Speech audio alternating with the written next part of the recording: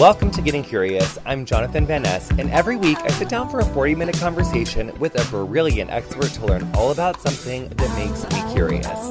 Today, I'm very excited to be bringing you Getting Curious's first ever two-part episode. I'm joined by Associate Professor Pascal R. Boss from the Department of Germanic Studies at the University of Texas, Austin, where I asked, do we understand how the Holocaust happened? Welcome to Getting Curious. I'm Jonathan Van Ness. Welcome Pascal Boss, our guest, who is a PhD, honey. She's an associate professor at the University of Texas at Austin, and you specialize in the Holocaust genocides, specifically with gender and specifically like Germany, Germanic studies. Yes, and I'm really interested in memory, so I'm less of a historian than somebody who really looks at the after effects of the Holocaust on culture, individuals, all of that. Now, one startling thing that I was just reading is this article that NPR did back in 2018, April of 2018, that said that 22% of millennials say they haven't heard of the Holocaust, which to me is a shocking statistic. It's something that I've obviously learned about, known about. I think since I've learned about history, I think 4th, 5th grade, I was starting to learn about what the Holocaust was. And I think, part of the question that I had and that I've wanted to cover is what happened to Germany and German soldiers, the higher ups of the Third Reich. What happened to a lot of those people that perpetuated one of the worst genocides in the history of the ever. And so that was kind of what I wanted to ask. And I think, you have such an incredible, diverse background and ability to speak to these things. So I'm just so excited to talk to you. Thank you so much for coming today and giving us your time. I'm so grateful. But yeah, so I think there's just so many areas where we can link into this. But in setting the scene of World War II, if you're one of those 22% of millennials who freakishly have not heard about the Holocaust, actually, I don't want to hear myself talk. Tell us set up World War II for us, if you will. Well, let me start with your sort of being startled at those statistics. What I have found I've taught for about 25 years in the U.S. now. I'm originally from Amsterdam, the Netherlands, is yes, compared to Europe, obviously Americans have very little general sense of European history and geography. It's not, it's not your country. I get it. And so what I've seen here is that the Holocaust sort of gets rolled in either in English class and people read, Diary of Anne Frank or maybe Elie Wiesel's Night at some point, or maybe sort of social studies or something. And what we see is there's a real peak in the 1990s of adding the Holocaust more to the curriculum and teaching much more in middle school and high school, where you actually have a little subsection of a history class or something. And what you're seeing right now is, I think, really we're at 75 years since the end of the war, right? This May, we're sort of, that's the big anniversary. And I think the knowledge and need is starting to drop off.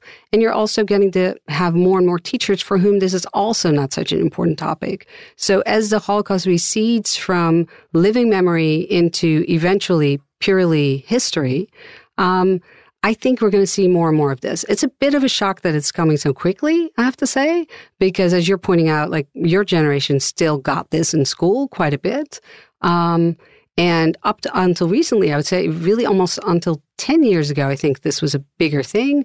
And now, I don't know, maybe it has to do with the particular wars the U.S. is involved in itself. But however, the irony is, I think maybe your question also comes about right now. At this particular moment in time, politically in the U.S., the question of what fascism is and how that the Nazis ever got to do what they did, which used to be this historical question, right? My students were like, it's hard to imagine. Right now, it's more pertinent than ever. The students come into my class, and when I talk about this, they hear echoes everywhere. I talk about propaganda. I talk about misleading the public. I talk about scapegoating. Those used to be historical topics. And now, without even doing this deliberately, I realize, oh boy, all these echoes in the present. And the students are extremely engaged with it. So I think in the longer run, hopefully, more and more kids will become interested again in learning about it and knowing about it. So I think that's actually super duper interesting. So just to give people an idea of who you are, it's your day in and day out for the last 25 years is you teach college students about different aspects of the Holocaust. So one course is called Holocaust After Effects, where I look by decade, really, how the Holocaust came to be understood the way it is now, because most people don't know that that's something that didn't come about till really the 1980s and on. So before that, it was really seen just as part of World War II and not so much as a separate thing. And that also means that the survivors weren't really considered to be an important group. Very few memoirs were published. People weren't paying attention to them so much. So the focus really was more on the Nazis. And then from the 1980s on, and that's still sort of like the space in which we are now. So I would say for the first 35 years or almost 40 years after the war, people weren't that interested. And then you get this bigger realization, wow, this is a enormously important thing that happens. So that was more in Europe. Of course, people knew a little more about that. But in the US, that awareness came pretty late. And so from that moment on, really, you get more and more interested and more interest in it. And again, the teaching. Like, why is it that people weren't interested for the first 35, 40 years after the war? Is it just because people were inundated with it and, like, cities were destroyed and they were, like, rebuilding and stuff? So no one wanted to talk about, like, mushy feeling stuff, even though surviving a fucking Holocaust is not mushy feeling stuff, but I'm paraphrasing. Yeah, I think there's sort of different answers. I think in Europe, what you get is certainly a focus on rebuilding. Most European cities are bombed to smithereens. People really have suffered certainly from hunger and war. And the majority of people around, and of course in all of these countries, are not Jewish. The Jews were already a tiny minority in Europe to begin with, particularly in Western Europe, a little bit more sizable minority, certainly in a country like Poland. So the moment that they disappeared, because either they were murdered or because before it got too late, they went into exile elsewhere, or because after the war, they didn't want to return to their countries of origin, and so they left, for example, for the U.S. or for Palestine, later Israel. The moment those people are not around to tell their stories, everybody's just talking about how they were victimized in the war. And so even the Germans, and this is hard to imagine, everybody would think, well, the Germans were the perpetrators, right? So the Germans, too, have a narrative of victimization. So their story basically is like, this is what the Nazis did to us. So there's almost like a disowning of that this was part of their legacy.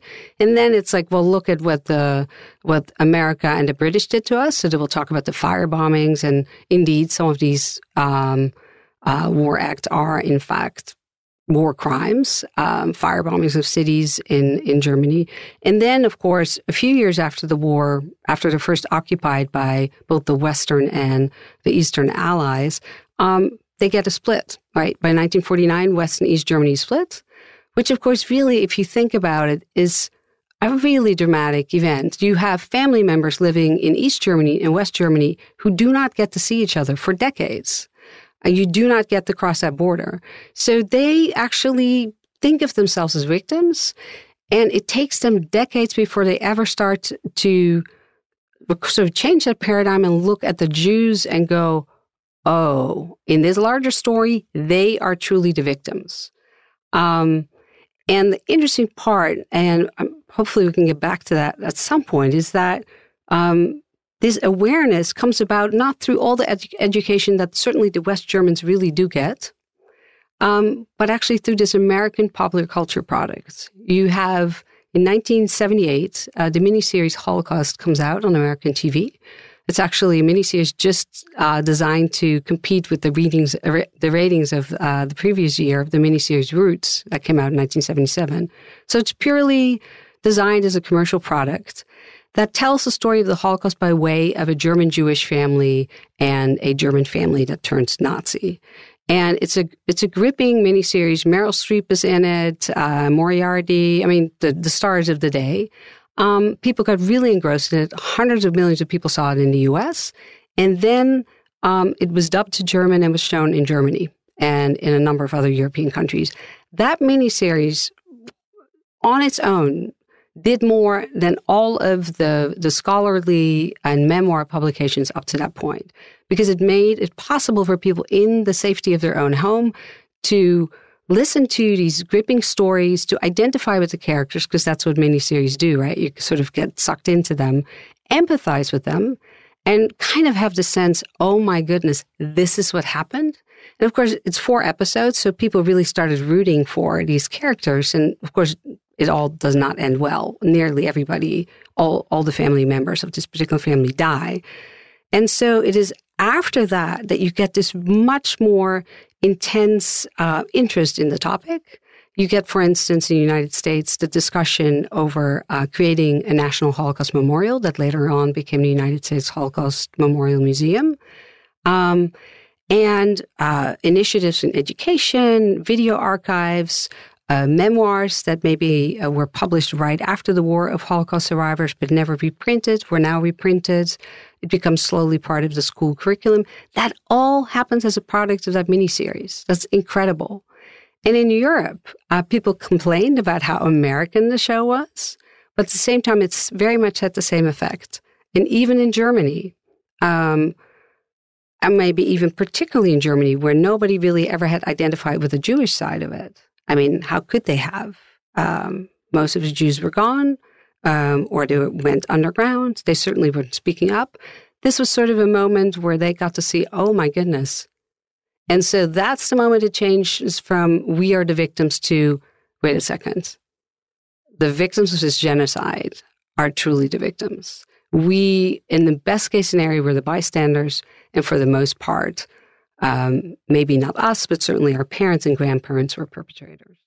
And that's a difficult realization to have. And my personal experience is that that generation is a fantastic one to deal with, as both as colleagues, scholarship, and so forth. That generation in the 70s that saw this miniseries and... Yeah. And so those are people who are maybe a little bit older than me, but from that moment on, I felt like I could talk to other Germans my age or slightly older and not feel uncomfortable with the thing that they usually didn't know up front, which is that I wasn't just Dutch, but I'm Jewish myself.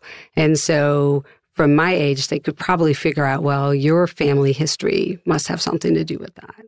And so up to that point, people would just be very uncomfortable and silence it. And from that moment on, they would tell me about their family. Holy shit. Wait. Oh my God. Yeah. Okay. So thank you for sharing that. It's major light bulb moment for me. So you are born in Amsterdam. You are Jewish, you come from a Jewish family. And so before 78, it's like this really uncomfortable thing where like people don't really talk about it, but you notice like a shift culturally there as like having grown up there that like once that series, which, will you tell me the name of it? Just called Holocaust. In fact, the interesting thing to realize is that in Europe, up to that point, we did not use the term Holocaust. So in the Netherlands, you used the Dutch equivalent of the persecution of the Jews during World War II. It's the same term you use, this whole long sentence, you use that in German and French too. That was the term. We didn't have a one-word term for all those events. So it's actually the miniseries, this cultural, this mass-produced, cultural product from the U.S. But prior to that, never had... So Holocaust was never a word that was really talked about until that miniseries? In Europe, we never used it. In the U.S., it's used somewhat more commonly as of the 60s on, but it's important to remember that even until the 60s, there wasn't really a clear term for it either. People would speak about the war crimes of the Nazis, or sort of a nice euphemism was atrocities, but that could mean anything. And so this understanding even of the genocide of Jews, Roma and Sinti, and a number of other groups, which are smaller in numbers, but not certainly less important to think about and mention, wasn't really understood as an event separate or even worthy of separate investigation from World War II. It was just kind of this thing that also happened during World War II. That's how it was taught. That's even how it's talked about when you have the Nuremberg tribunals from 1945 to all the way lasting the last trials of roughly 48, 49. It's the war and it's the crimes that the Nazis have committed. And that is just literally a chapter. And it's only over time that it becomes clear. Keep in mind that the history of the Holocaust wasn't written. Historians have to do that work. So the first history of the Holocaust as such, which is Raoul Hilberg's work, doesn't come out till 1961. And in fact, his advisors are all like, oh, that book is not publishable. Nobody's going to want to read that. And so it takes till 1961 that you have that book. At that moment, you also have a very notorious Nazi criminal finally tracked down in Argentina, brought back to, in this case, to Israel to be put on trial. It is at that moment, that's sort of like the first big blip on the radar screen, like, oh my gosh, this is a separate event from World War II, but very unique crimes.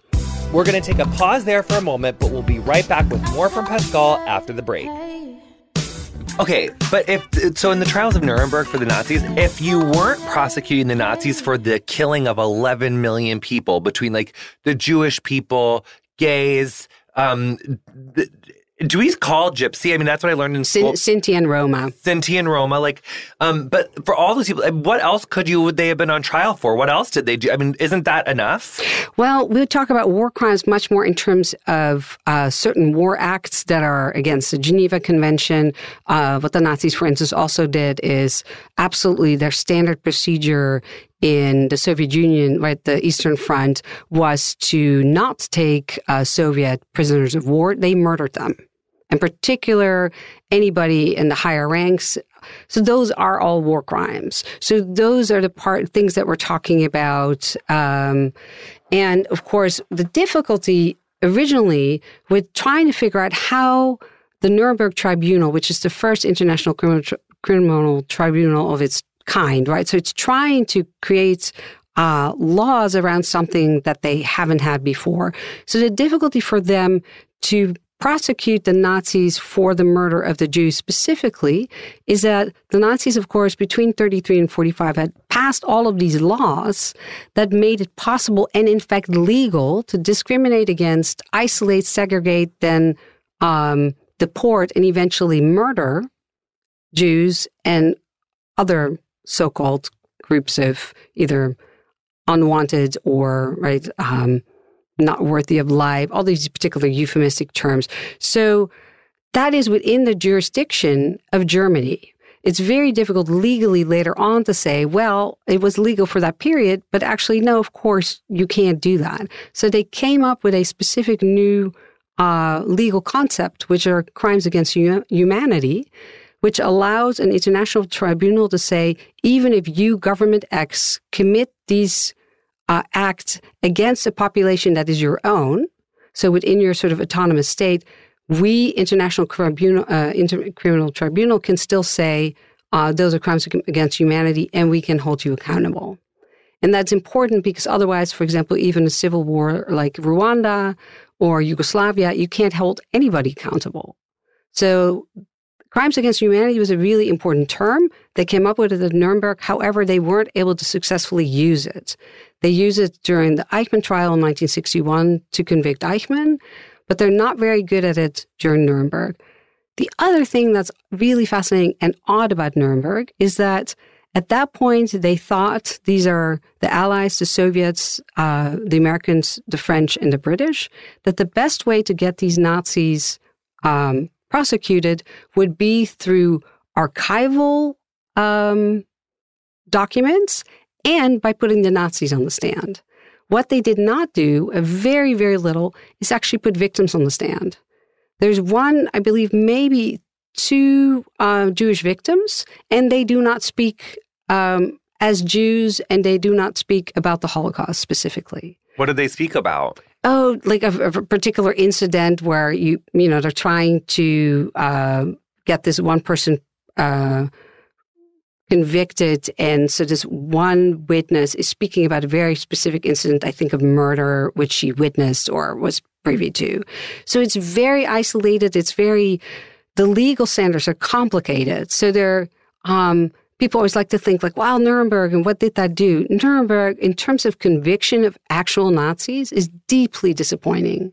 They only take the top echelon of Nazis, nobody really below it, while we're dealing with millions of people who were actually involved in the daily enterprise of the Holocaust. Yeah, because if you think about, the mass incarceration system that we have here in the United States, that feels, obviously, stick with me before everyone gets their feathers in a ruffle. But if you think about, the system of mass incarceration and how many guards, wardens, prison boards, all of the levels that things would have to be run up, for things how work in prisons, that is tens of thousands, maybe six figures worth of people that are in that system.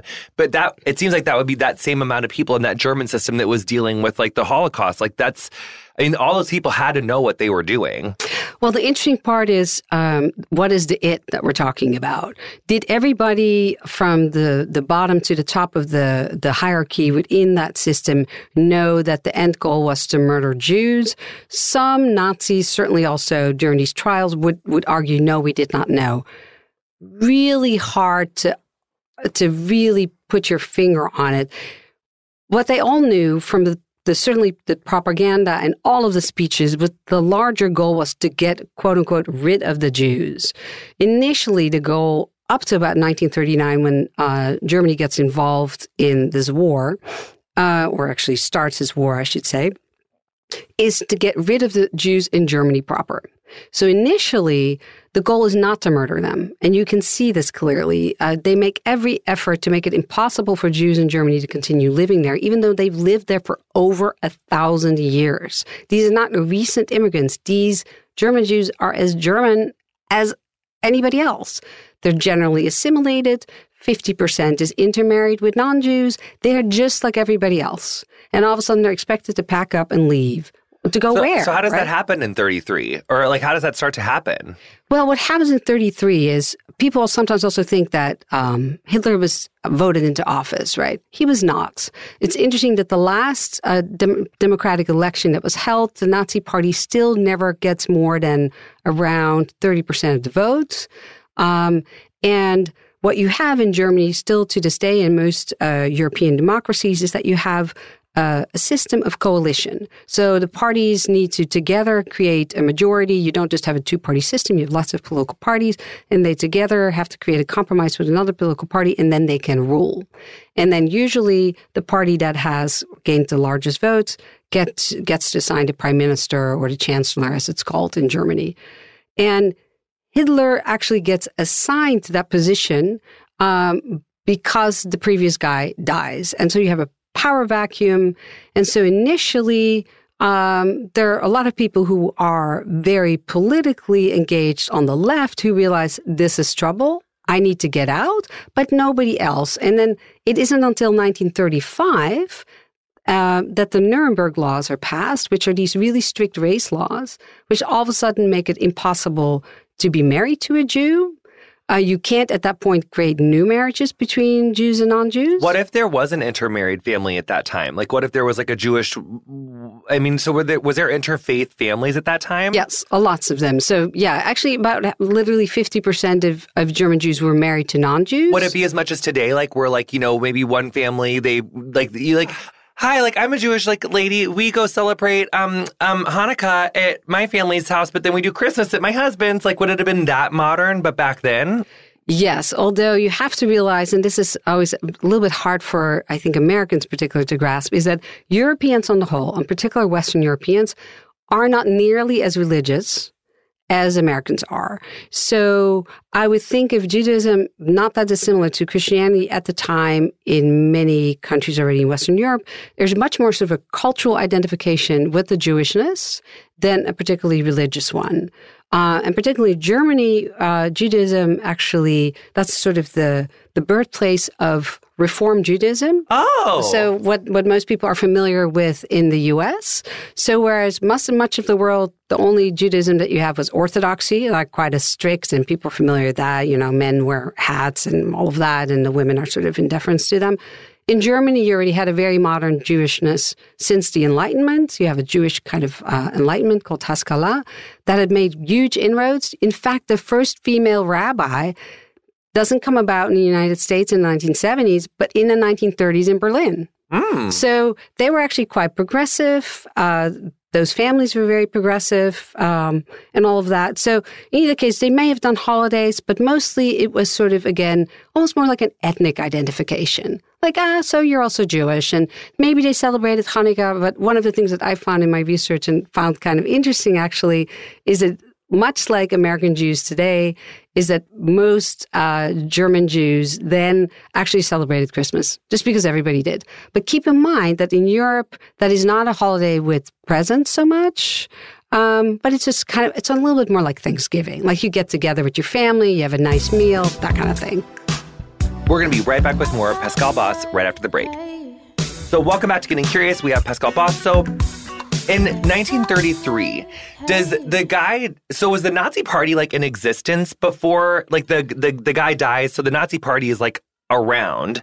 Then the guy dies, but they had won the election, so they were like leading the coalition, and then they just appoint Hitler because they had already had like the most, like, so then Hitler becomes that in 33, and they start passing all these like terrible, like draconian.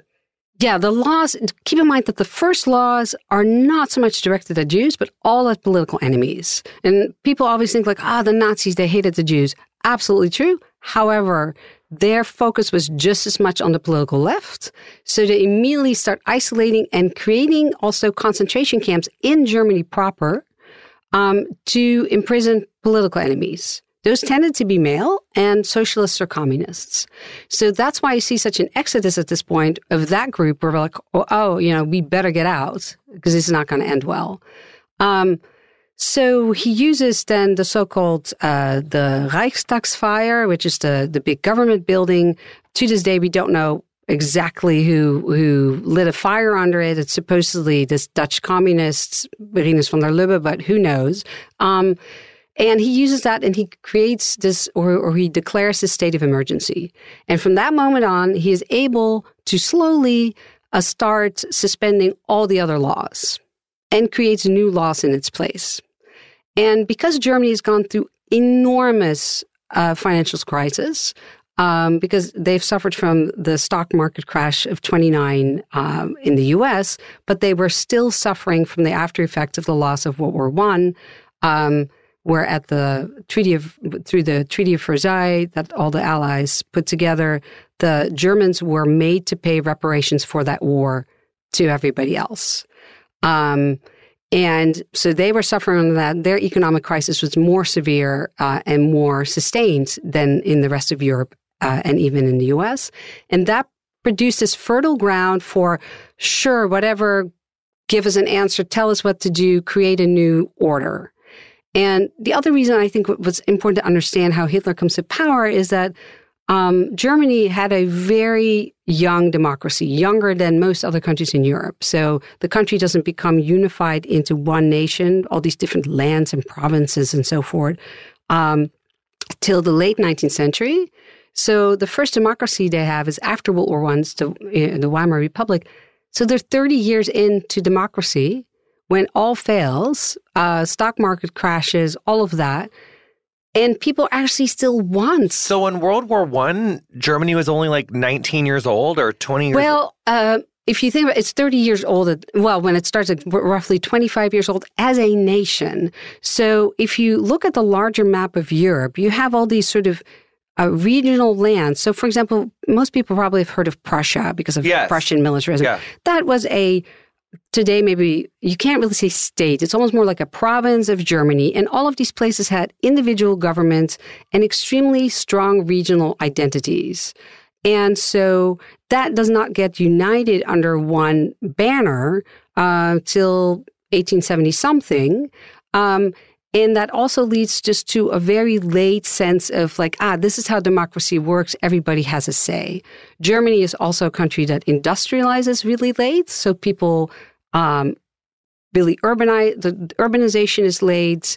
And all these other forms of emancipation that come with urbanization. So the role of women, people moving into the workforce, a sort of uncoupling of people's habits from the church and the local and so forth. That all happens really late in Germany and then extremely rapidly. So what you get in Germany is sort of this crisis of modernity. Younger people who often embrace this are like, this is fantastic. And the older generation, which is still much larger at that point, who is like, what is this? Is that was like the Hitlers, the older ones? They want to get back to something that is really a mythical Germany, in which somehow the people belong to the land and are part and parcel with the land. And so you get this notion of German blood and German soil and the connectedness and German culture with a big K, right? Kultur of this is our joint heritage. And that is the moment that Jews become the perfect scapegoats, because German Jews were integrated everywhere, but they could not, because of discriminatory church laws in the Middle Ages, own land, become farmers. And so this idea precisely of the connection to the land and all of that sort of mythical idea of naturalness, the Jews could not claim. And of course, they weren't Christian. Even if they were assimilated, they weren't Christian. So their otherness now all of a sudden becomes emphasized. Moreover, in this sort of modernized world, they, for once, historically had done well, whereas they had been at a disadvantage living, really in these tiny little hamlets called shtetls near bigger cities, were made to do the worst kind of work, like tax collecting and things like that. Now, all of a sudden, they were at an advantage because, generally speaking, because of their religious traditions, they tended to be really sort of positively associated with learning. So Jews on the whole in Germany had higher levels of education, also are the first group that starts doing family planning. They sent their girls to school. First Jewish doctors that are female in Germany and much all over Europe actually tend to be Jewish girls. So you have a sort of a different profile that you think is good, but it also makes them stand out. So that leads to the accusation that maybe they caused the economic crisis. It makes no sense. But you don't need to have a rational argument to scapegoat someone. So the focus really becomes on who is to blame for this crisis and who, by the way, is to blame for the fact that we lost this first war. Nobody can make sense of that. It must be the Jews, the quote-unquote foreign elements. They are not loyal to us. They must be part of sort of a global movement. And I'm just kind of have to stop myself here because, of course, this is the same anti-Semitic rhetoric we hear again today. For me, that was like a historical topic. I'd be like, wait, that's what they thought about the Jews? I haven't heard this stuff in, the last 40 years. Now it pops up again. All this old stuff is, thrown again on the internet as if it's, the stuff that you hear about George Soros, or this is all the same kind of anti-Semitic idea that all Jews somehow are connected in the world and out to get us, the non-Jews. So that's kind of that's the kind of propaganda that gets thrown out in Germany. And then by little passing laws that isolate Jews from German life, the idea is still, we will get them to leave. And a good number of families do, but what you also get, and it's kind of an interesting thing that most people don't know about, is that you get a very uneven distribution in gender. What families tend to do is send their sons abroad, or sometimes the fathers leave to maybe get themselves established. They may leave for the UK or for the United States or the Netherlands or France with the hope that, the rest of the family will come. So what you have by the time things get worse and worse and worse, so 1938, 39, just before the war breaks out, but of course nobody knows this yet, is that, for instance, in a city like Berlin, if you look at the demographic profile, what you have left is women taking care either of their children or of their elderly parents, or sometimes both. And the majority of men, in fact, have already left. And this was also the miscalculation of the Jewish community, thinking the Nazis are going to go after our husbands. If this is going to be a quote-unquote war, right, you worry about your sons and your husbands, not about your daughters. And so the miscalculation to not understand that the Nazis eventually would go after everybody, female, male, the infirm, children, the extremely elderly, that is something that just nobody had thought about that. They didn't think they could be that evil. No, but also that would be genocide. Keep in mind, even the word genocide is coined in 1943 or 44. We don't even have this concept yet.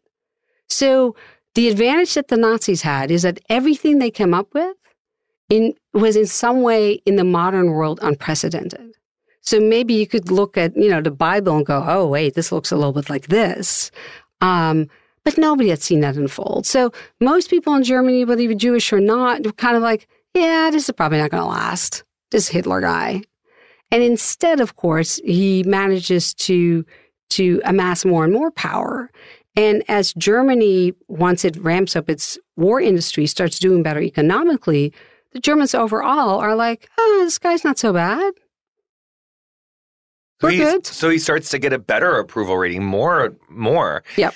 So, and it actually, and because that was one of the things I started off asking about is I think, for a lot of the millennials, like the 22% that haven't heard of the Holocaust, I think there's probably a fair amount of Americans who don't even know why or how World War II started or what our role was in it. And so I think just very briefly, if I could just do a fast recap of that, and then you with your literal PhD-ness on fields that, I know that you study, more of like Germanic studies and the things that the fallout and the gender and how gender involved in all of those things, but you have a very, what happened. So just especially for like a layman, so which is me, not you. So I just want to tell me if this is correct. So as Hitler does all this, and in 39, 40, the war breaks out. But that war is between the United Kingdom and Germany. Like Poland. Poland, we still aren't in it. Like being Americans, because the Roosevelt, I think, is like trying to like stave it off and doesn't want to get us involved. But the Jewish concentration camps are happening. Well, actually, what happens is to these concentration camps that I mentioned that he creates for his political enemies, they first start being used for Jews after the so infamous Kristallnacht, or Crystal Night, as we say in the U.S. So that happens in November of 1938. It's a so-called spontaneous, but really in reality orchestrated pogrom or attack on the streets in many, many of the big cities of Germany of so-called ordinary people who rise up against sort of Judeo-Bolshevism, right? So because Jews are both thought to be capitalist and communist. Kind of hard to combine those, but hey, no logic to prejudice.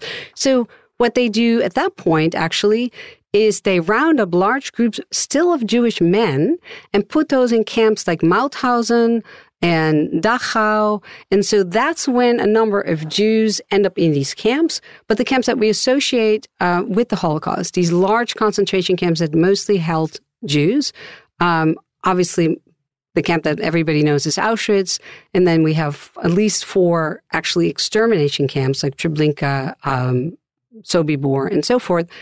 Those camps were all in Poland, and they are not really set up and created till after 41, in some cases after 42, because that plan is hatched a little later on. Once Germany has invaded Poland very successfully, very quickly, and then happens upon its next quote-unquote problem, which is that in Poland you have millions of Jews living.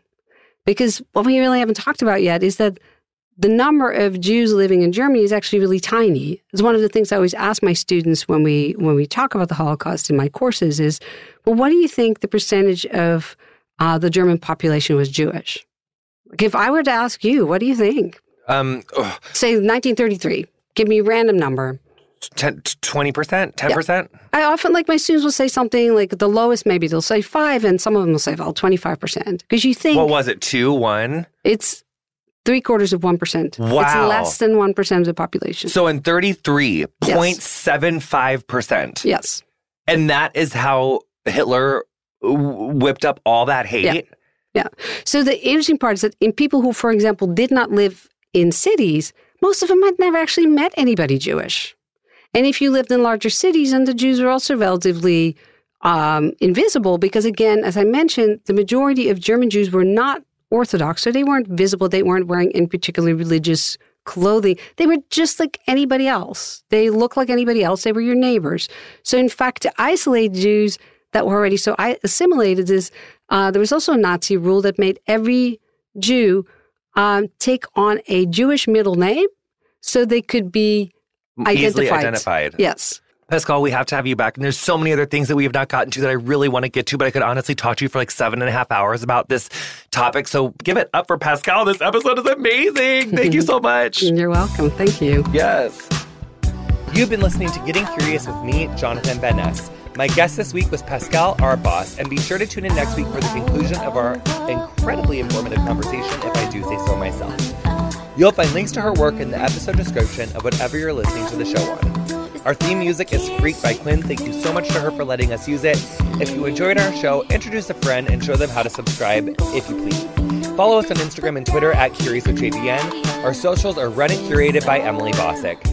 Getting Curious is produced by me, Julie Carrillo, Emily Bosick, Ray Ellis, Chelsea Jacobson, and Colin Anderson.